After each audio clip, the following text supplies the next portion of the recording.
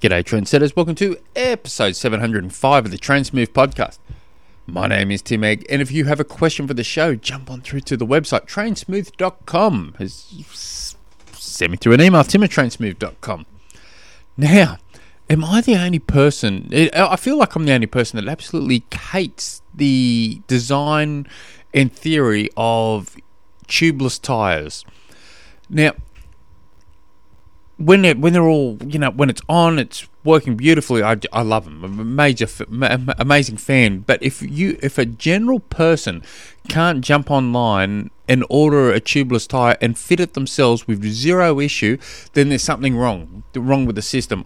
I had to replace mine the other day, and I couldn't get. I got the front wheel on seemingly okay, with not as much stress as I thought, and in the back one, my back wheel, I couldn't get the bead in, and I was trying. I looked up all the YouTube hacks, strap it in tight, and then pump it up hard, and you've got to be super fast. Take the core off your pump and off the tube thing. Yeah, well, it's tubeless, but whatever that thing's called.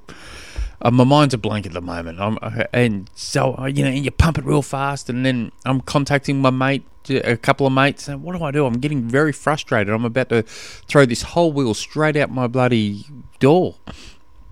And they say, use an O2 cylinder. The air's got to be rushed in. So I went through two cylinders, couldn't do it. And so I've cracked it. I thought, bugger this.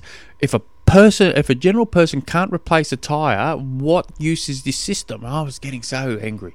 So I went up to the bike shop, took it to the bike shop, which I think's the most stupidest thing, and I had another mate say, "We'll just stick a tube in." I go, "It's tubeless. I shouldn't have to." And so I'll go to the bike shop with my little sealant and tyre and the wheel and a whole lot of frustration. And they go, we'll put it on the air compressor. They did it in no time. $30 later, thanks very much. And they go, really?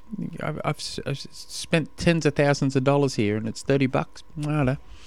And so, and every single person I've complained about, if a general person can't do it, can't or quickly just order a tubeless tire and put it on themselves without needing to go into the bike shop, the whole system's flawed, isn't it? I know a little bit about bike mechanics. I do most of my own work, and I can't get close to putting this bloody thing on. How's this work?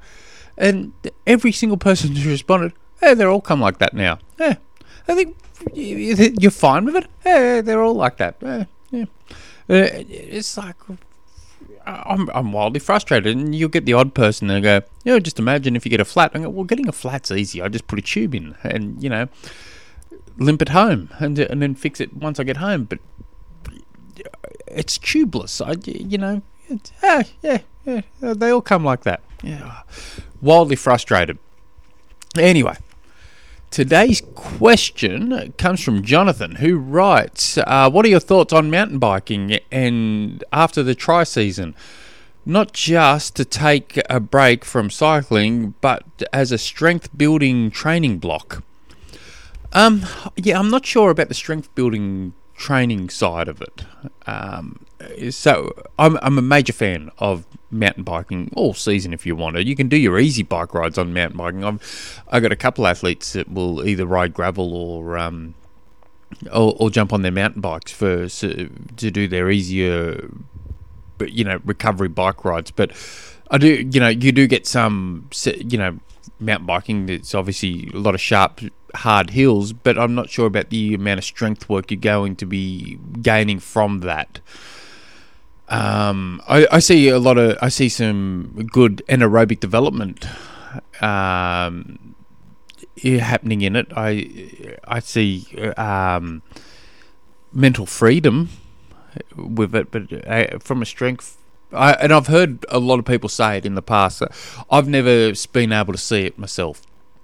The strength aspect of it, and I mountain bike occasionally, and I live in a hilly part of the world, and some of those hills are hard to get up, and you're using a whole lot of muscle force to get through it.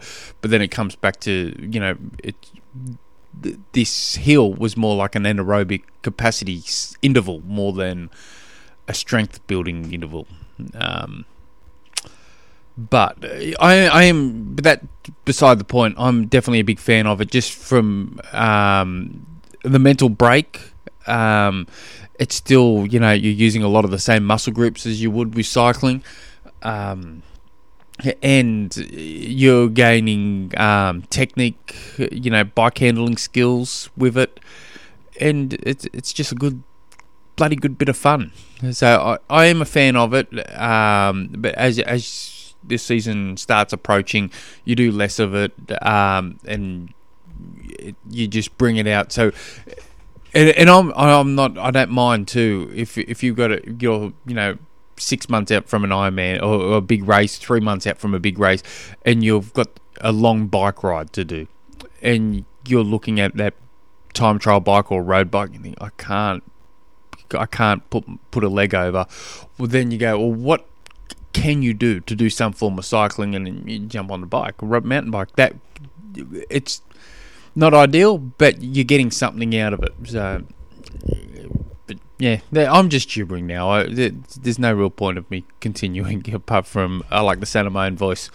If you guys have any other questions, jump on through to the website trainsmooth.com. Until next episode, hooroo.